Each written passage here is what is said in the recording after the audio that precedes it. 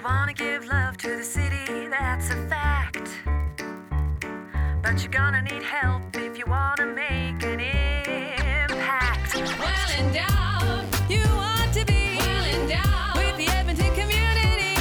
Things really happen when you find that you're well endowed. Hi everyone, welcome to the Well Endowed podcast. I'm Andrew Paul. And joining me today is our producer, Lisa Pruden. Hello, I'm back again, just sitting in for Elizabeth while she enjoys a well-earned break. So, this podcast is brought to you by Edmonton Community Foundation, and we are a proud affiliate member of the Alberta Podcast Network. Edmonton is full of generous donors who have created endowment funds at ECF. These funds generate money to support charities in Edmonton and beyond. On this podcast, we share stories about how these funds help strengthen our community, because it's good to be well endowed. Well, listeners, we've been learning a deeper appreciation for the word Wahkohtowin. Wahkohtowin is a Cree word that expresses the interconnected relationships we experience with the people and the environment around us. But it's not just that we're all around sharing the same space and interacting. It is also the recognition of how our actions, individually and together, impact each other and the world around us, and how those changes come to affect us. It's so dynamic. Wahkohtowin expresses something that is constantly in motion and evolving. It's about how we choose to treat each other, how we interact with where we live, even how we handle our resources. Your choices affect me, my choices affect you. We impact our environment, and our environment has a strong impact on us. And all of this is happening at the same time. All of that is what creates the community we live in, whether we're thinking of our own neighborhoods or more broadly to our territories or even globally. On today's show, we are checking in with our friends at Edmonton's Shift Lab to hear more about one of their latest projects aimed at shifting perspectives to eliminate racism. It's a new board game called Exploring Wahkohtowin. I sat down with Samir Singh. Yeah, my name is Samir Singh, and I'm one of the stewards of the Edmonton Shift Lab. Rabia Nasir. My name is Rabia Nasir, and I'm their project manager with Shift Lab for the Exploring Wahkohtowin board game. And James Lamouche. James Lamouche, Netsigasun, Kapawa Gotinia. My name is James Lamouche. I am originally from Gruard, Alberta, on Lesser Slave Lake in Treaty 8 territory. I'm currently working as the Director for Innovation and Research at the Indigenous Knowledge and Wisdom Center. To find out more. So I was going to perhaps start with you, Sam. Would you mind giving like a little synopsis of what the Shift Lab story has been over the past couple of years? Sure. So the Edmonton Shift Lab is kind of a neat experiment supported by the Edmonton Community Foundation. And we are a social innovation lab that uses techniques and methodologies from the social innovation world to tackle the problem of racism, both here in Edmonton and as it generally exists in Canada. And we do so using different sort of tools and techniques around sense making and understanding motivations and behavior change to better come up with solutions or avenues for making change, whether it's on an individual level or within organizations. Our hope is that we can create interventions, basically, that are now in the prototype stage that can then be rolled out and piloted within communities, within organizations, both here in Edmonton and hopefully across the country. A big part of this, of course, has been developing prototypes to enact social change. How have you felt the impact has been with the prototype so far? It's been really positive so far. I think because, especially when people talk about racism, I mean, it tends to be fairly negative and it tends to be a downer for people to discuss, to think about, to reflect upon, and so on. And when people are looking for solutions or looking for ways to do better, oftentimes they don't know where to start, or they might be afraid to go ask certain questions, or they're afraid of the peer pressure or afraid of how they'll look. And so oftentimes we get a lot of frustration at the level of change where people want to see that they want to make a difference and they want to have a positive impact. So what we're hoping to do with the prototypes is to offer what we call emotional on-ramps to change. So these prototypes are designed to start stimulating or triggering, new ideas, new observations, new thoughts of what it's like to live as a racialized person and to understand what it means to be a racialized person or an Indigenous person today in 2021. And so we hope the prototypes can make a difference by, rather than sort of berating people or using, social media forms of justice and activism, we hope that these can be physical products that they can actually touch, that they can use, that they can look at and invite, friends and family members to take part in as well. And we're hoping with this, a particular approach, we might be able to make some deep and significant personal change and societal change. There's a few new prototypes on the horizon. There's the reflection pool. There's, of course, exploring Wahkohtowin. And there are a few more in the works, right, Sam? Well, there's the anti-racism box, which you've seen. We have an active bystander resource, which we are actually continue to work on because following the incidents of a number of Black Muslim women being harassed and attacked in Edmonton, we wanted to take that resource and move it in a direction where it's of service to that community and they're able to give us feedback on it. And then from our first year back in 2017, we have Diversity Certified, which has been supported by both ECF as well as the Alberta Real Estate Foundation. And that is meant to help landlords and tenants for whom there might be cross-cultural issues or cultural misunderstanding issues. And so we're excited that prototype is also starting to get some momentum behind it as well. I've been personally very excited seeing all of these prototypes come out and engaging with them.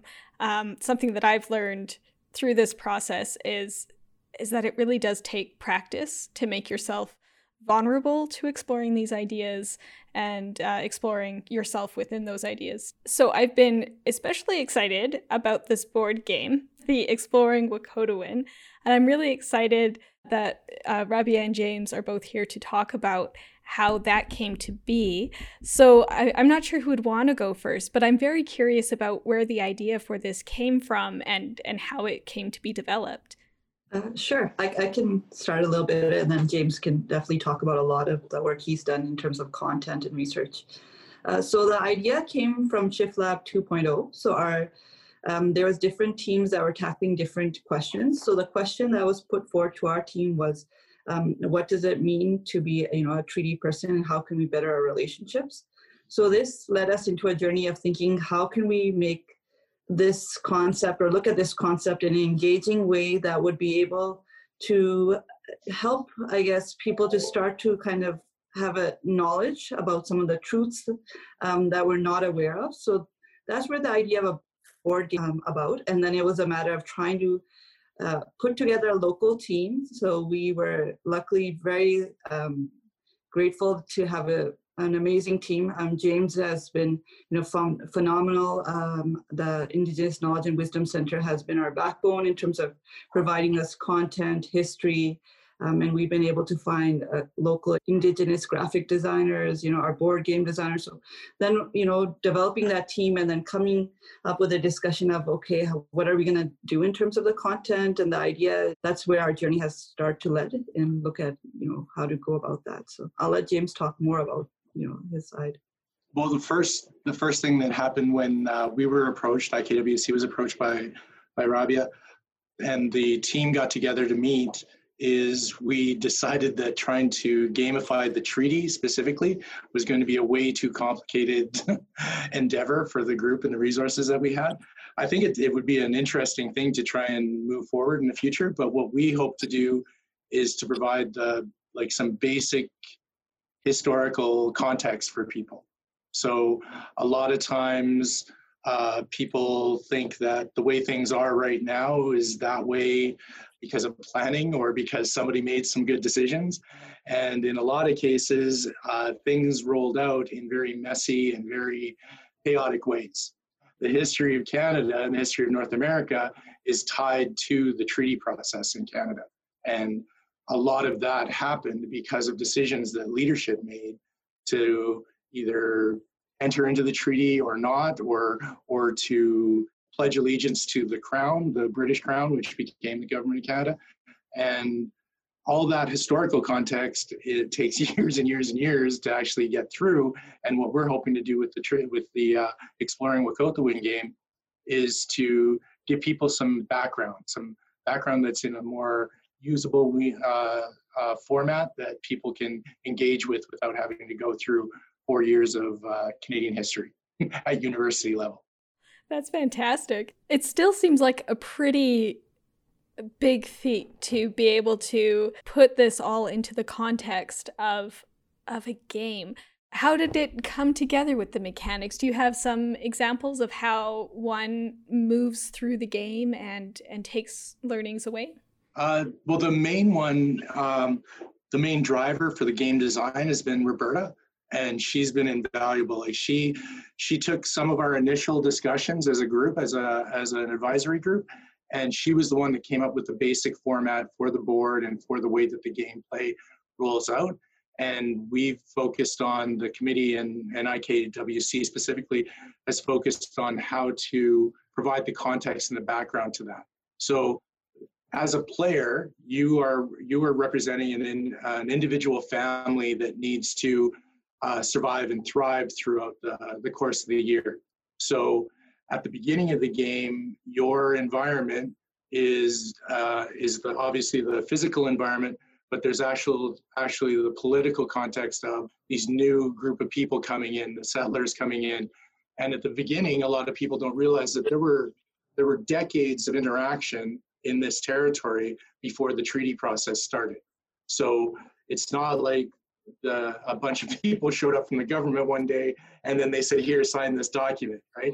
It was decades and decades of trade, of interaction, of intermarrying, like all of those kinds of things happened to lead up to the time period of the treaties. So the game is focused on roughly around the 1700s, late 1700s to the end of the last century, to the end of the 1900s. So about 150-ish years of history. And as a player, you're going through the whole cycle of a year, and you need to focus on finding the resources that you need for your health, your spiritual health, your physical health, finding the resources you need to feed and clothe and shelter and everything for your family, and finding the resources that you need to engage with your community as well as the newcomers that are coming to your territories. And over the course of the gameplay, every round, something significant changes. So we introduce some of the context, such as the Indian Act coming in, the changes to the territories because of encroachment by settlers. So the settlers at the beginning were an opportunity for trade and expansion of Indigenous people's political goals and desires. Whereas after a certain point in time, they started to have serious impacts on the abilities of our nations to sustain themselves and to take care of themselves and provide their own resources. So one of the major occurrences that happens is the extirpation of the bison, of the buffalo. So it was the central organizing principle for a lot of tribes or nations of the plains. It provided food, it provided clothing, it provided a ceremonial supplies, it provided a focus and a context for all of their cultures. And what began to happen is the numbers started to drop off because of population pressures from out east. But then there was significant and intentional decisions made by varying governments, by the United States government, by the British Crown, by the Canadian governments, to actually engage in wiping out the bison. So to actually take away a significant food source and cultural source for most of the Indigenous peoples of the plains. And that impact is, we try to show that in the game as well, through the presence of that resource at the beginning of the game and the slow reduction, and then eventually just a complete outright removal of that resource. And that's a very Coles Notes version of the events, but all that context can then be introduced in the context of that game instead of having to sit through a lecture and learn all of the players and those decisions and all the reasons for it. I was just going to add on to James' point, but through those events, legislation, policy, it really helps the players to start to learn and come from a point of empathy. So they start to realize, the barriers that Indigenous communities face, the loss of resources, how this impacted their community. That, really helps them to understand like Indigenous communities' resiliency, how those events, legislation impacted. So we start to have a better understanding of building that towards the current context and now how are Indigenous communities, situated. So this is super cool. Sorry, I have two things going in my head right now, and one is absorbing this history and context that's coming, and the very game nerd side of me that's like, so how do you win? Which seems really superficial given what we're doing here. But how do you win at this game? Or is it like a Monopoly situation where no one is actually winning? Here's James again. Actually, that discussion is exactly what one of the discussions that we had as a group about how do we make this into something that that somebody could win. And we intentionally made the focus to be more of a collaborative aspect, or have the ability to collaborate and to have your decisions explore Wahkohtowin, like to see how your decision is going to impact the other players, how it's going to affect your relationship to the government or to the settlers or to other nations. All of those things is about the relationships, because in history, not everybody was willingly signing on to the treaties on the First Nation side, right? There was intentional exclusion by the government of the Métis. There were nations within First Nations that did not want to sign treaty under any circumstances, and then there were some that grudgingly participated in the process, right? So all of those were because different nations, different people have different contexts for all the relationships that they have. And even the term Wahkohtowin in Cree is the nounification of relationship, but it actually means more your position or your context with everything in creation. So it's not just my aunties and uncles and cookums and mushums and all those things. It's you as an individual have a relationship to this territory. You have a relationship obviously to your family, but you also have a relationship to the others, the guests in your territory, and to the territory itself, to the environment, to the lands, to the waters, to the animals, all of those things. And that's a very complicated idea that we're trying to get people to see over the course of the gameplay. So going back to the bison example, you have the opportunity at the earlier points in the game to hunt as much bison as you want. But people recognize when there's only 4 people sitting at the table that every bison that I take, means that other people aren't going to have that resource going forward, right? So you could, if you wanted to, you could try and wipe out the bison on your own if you wanted to, right? Just so that you had the most resources. We're hoping that people don't do that, but it does show what happened in history. Some people made that decision, right? They intentionally, in some cases, wiped out the buffalo for political reasons to harm the ability and to reduce the ability of First Nations to be self-sufficient and resilient and independent, right? And there's all kinds of contexts in the game or examples in the game where your individual decision will impact your ability to survive, but also the other player's ability to do that and to access resources. And the short answer to how you win the game is the aspect that we created or that we used is that in the game, there are knowledge cards. So there are things that you gather over the course of your annual round are things like medicines and foods and shelter, but also you learn skills and abilities that help you to resist illness, that help you to resist starvation, that provide more shelter for you. And there are things in the game that will remove those cards, but there are also things in the game that will replace those cards for you.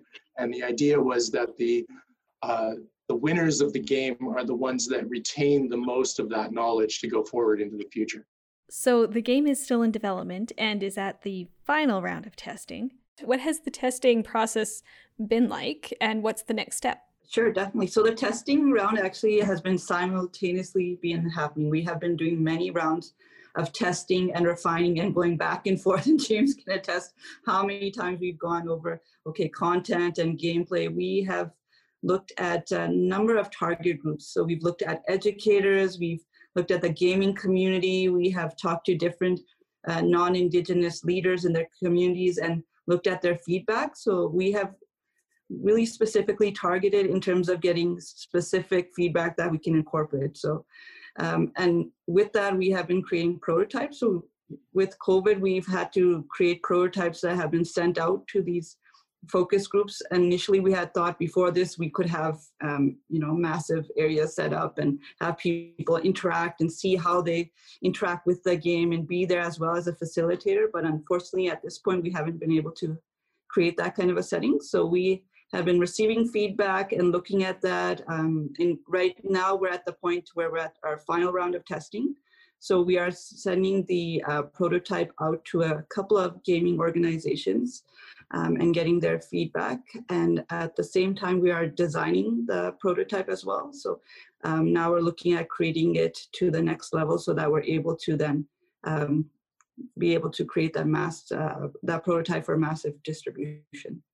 So when you get to the stage of mass distribution, like, is this the kind of game that we'd be able to find in a game store, or would it be like a special order? What's the goal for that? We're exploring that actually at this point. So we now we're at that point where we have partnerships with the Indigenous Knowledge and Wisdom Center, and then we're also working with the Yellowhead Tribal Educational Foundation as well. So at this point, we are talking to a few organizations and finding out what is the best route for that. And applying for grants and funding will also be an important part for us to move to the next phase. As soon as we're able to put all those parts together and move forward, we'll be able to have a better and clear idea of where the distribution will be moving towards in that direction. Here's Sam again. Yeah, we've had a lot of interest from everyone who's heard about this concept, because I think it presents knowledge and history and a better understanding in a way that's very user-friendly. So we've had interest from libraries. We're in talks with the Alberta Teachers Association about potentially having this in some schools. Pay Medaway Games, they're the Indigenous-owned board game cafe on 118th Avenue. So they have tested one of the prototypes, and we hope to have the final version stocked at that cafe. Potentially, I mean, again, as Rabia mentioned, COVID has obviously disrupted a lot of things, so we can't do a lot of physical activities, but hopefully down the road, we'll be able to have some kind of launch event there or somewhere else. It's something I'm personally going to be looking forward to because I am a bit of a board game nerd, so I'm pumped about this. With the Shift Lab and the prototypes, once you've put the prototypes out into the community, is success hard to measure? What are some of the outcomes you're hoping to see once this game is out? Well, I think we can take some hints from the experience of the anti-racism box, because they've been testing and talking to the people who are receiving the box and getting their feedback. And a lot of it has been really a lot of emotional observations from people who are kind of like saying that, my eyes are opening for the first time, or, I'm starting to think about other people in a new way because of the things I'm seeing in the box. And so like my hope, and I know with my Shift Lab colleagues, the other stewards, is that, if one person plays this game and they play it with 3 friends, and then those friends tell other people, and it can just ripple out very easily like that. And hopefully once the game's finished and we can get it out to the public, and starting with podcasts like this, I think there will be a lot of interest from media as well to share something that, advances anti-racism, but does so in a way that's educational, that's collaborative, which, as James mentioned, is a big highlight of the game. And so we're hoping that this will really spread. And I would think that, it doesn't necessarily have to be restricted just to Treaty 6 territory, that it's possible we could adapt this to other numbered treaty areas as well. There's nothing board game nerds like more than expansion packs. Oh my gosh, we love them. Sorry, Rabia. Oh, no, sorry. I was just going to say, and so we're really looking at this as a long-term approach. Like this would be a multifaceted approach that we hope that can complement people's learning and, helps them to engage in further, exploring how can they better their relationships, and how can they look at engaging in various ways. So this is, we're hoping would be a part of, sparking that interest and engagement in people. one of the things that, for our perspective, from IKWC's perspective, is we want this to be almost the gateway drug for this information. Like a lot of like the vast majority of the people that I know that went to high school or even took a significant amount of university courses have no idea about some of the stuff that we have in this game, like the historical context or the Royal Proclamation, the Indian Act, the Gradual Enfranchisement Act, like all of these things that we put into this game. You could go through a standard Canadian education and never hear any of it. One of the biggest things against racism in general is the eradication of ignorance, right? Like the eradication of, not necessarily that people are willfully being mean, they just don't have any idea about some of this information. So a lot of the stereotypes fill that void, right? And so with respect to Indigenous people, they have a lot of stereotypes around the government's always providing all this stuff, free education, tax-free SES, and all these things to this group of people, and there's no rhyme or reason or justification in their minds. Whereas this game provides an opportunity for people to learn, how did the current situation come to be, right? And why, like, there are all kinds of unfairnesses and injustices and blind dumb luck that happened that made the current situation exist. And for people that play the game, I'm hoping that they are able to take that and then find out more information themselves. If we can get this into mainstream schools in a significant number, then I'm hopeful that that will initiate more and deeper discussions in the social studies classes and things like that, that the curriculum isn't necessarily going to be showing people unless they ask for it. I think it's interesting that you talked about how we're talking about how this is a collaborative game rather than a competitive one. And I think that's kind of a new paradigm shift in the respect of this game, because, you mentioned Monopoly, and a lot of these games are kind of based on a very sort of Western centric mode of where, your goal is to accumulate the most, whether it's land or money or power or whatnot, and whoever gets the most at the end wins. And this game is not about that at all. As James said, you can hunt down all the buffalo to extermination at the beginning, but you'll find out that that'll have repercussions for yourself and for others around you. And I think what the beauty of this game, one of the great things about this game, is that it attempts to, kind of decenter that Western perspective of just being first. Rather, it takes that idea and throws it on its head a little bit to say that you exist within a community in this game, and your actions will affect other people in that community. And it's kind of on you to understand how best to look after yourself and your own family in the game, as well as the ones around you. And so we're hoping that this game can kind of start to create some of those conversations that, it might just be like a fun exercise, but it doesn't always have to be about competition. It can also be about collaboration and uplifting everyone together. I wanted to say one last takeaway is that people actually, it motivates them to build meaningful relationships. So while I was, working on this board game, my 7-year-old son, he came up to me and he said to me, do I know any Indigenous people, right? So it gets you to start thinking about our interactions. When we're not interacting, we're not building meaningful, relationships with Indigenous communities. And when it's just, a performative allyship, when we have projects, we just, look at engaging with Indigenous communities, that's not going to create. And so we're really hoping this board game as well, really helps people to start to reflect on the relationships we're building. So if there's one takeaway, I would say, is building relationships that is really going to help you to change your stereotypes and perceptions. Yeah, I love that this game has such a focus, as the name suggests it would, on those relationships with not just the people around you, but the environment around you and the relationships they're in. The very last thing I was going to ask, and maybe this is more for you, Sam, was what comes next for Shift Lab? I understand there's a transition coming up for that. Is that something you can talk about? Yeah, there's a bit of a transition. The Shift Lab was formed as a partnership between the Edmonton Community Foundation and the Skills Society, which is the largest disability rights organization in Alberta. And that partnership is coming to its sort of natural conclusion. in terms of the funding commitments. And so at the moment, we're not quite sure what's going to happen. We do know that we want to see these prototypes through, so see them complete, and then hopefully they'll be piloted in, by different organizations and by different people. So we want to see the game come out into production. We want to see the anti-racism box go out to subscribers.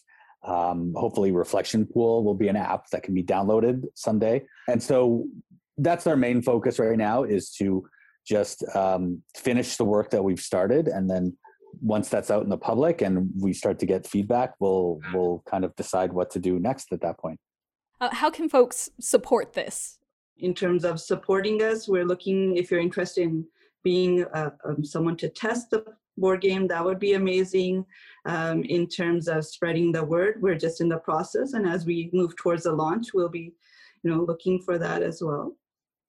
That's great. Is there anything else anybody else wanted to say before we close? One point about the Exploring Wahkohtowin, the title, and the relationship and the historical context that we were trying to create or teach about in the game. It's also the fact that treaties are not a historical event. Treaties are an ongoing relationship that First Nations, Métis, Inuit, all Indigenous people have a relationship to the settlers, whether those settlers arrived 100 years ago or if they're recently arriving.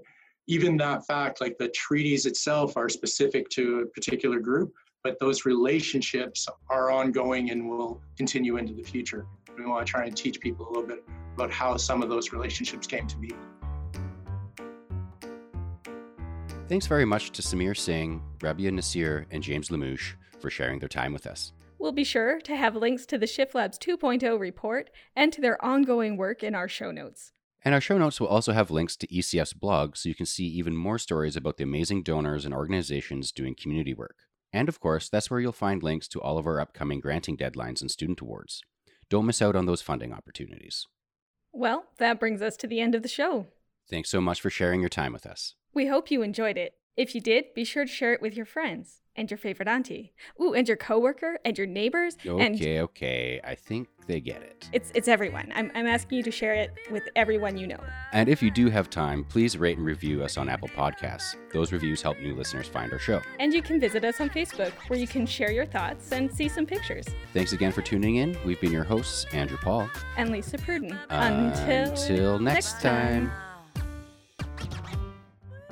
The Well Endowed Podcast is produced by Edmonton Community Foundation and is an affiliate member of the Alberta Podcast Network. The show is edited by Lisa Pruden. You can visit our website at thewellendowedpodcast.com. Subscribe to us on iTunes. And follow us on Twitter at the ECF. Our theme music is by Octavo Productions. And as always, don't forget to visit Edmonton Community Foundation at ecfoundation.org. Well endowed.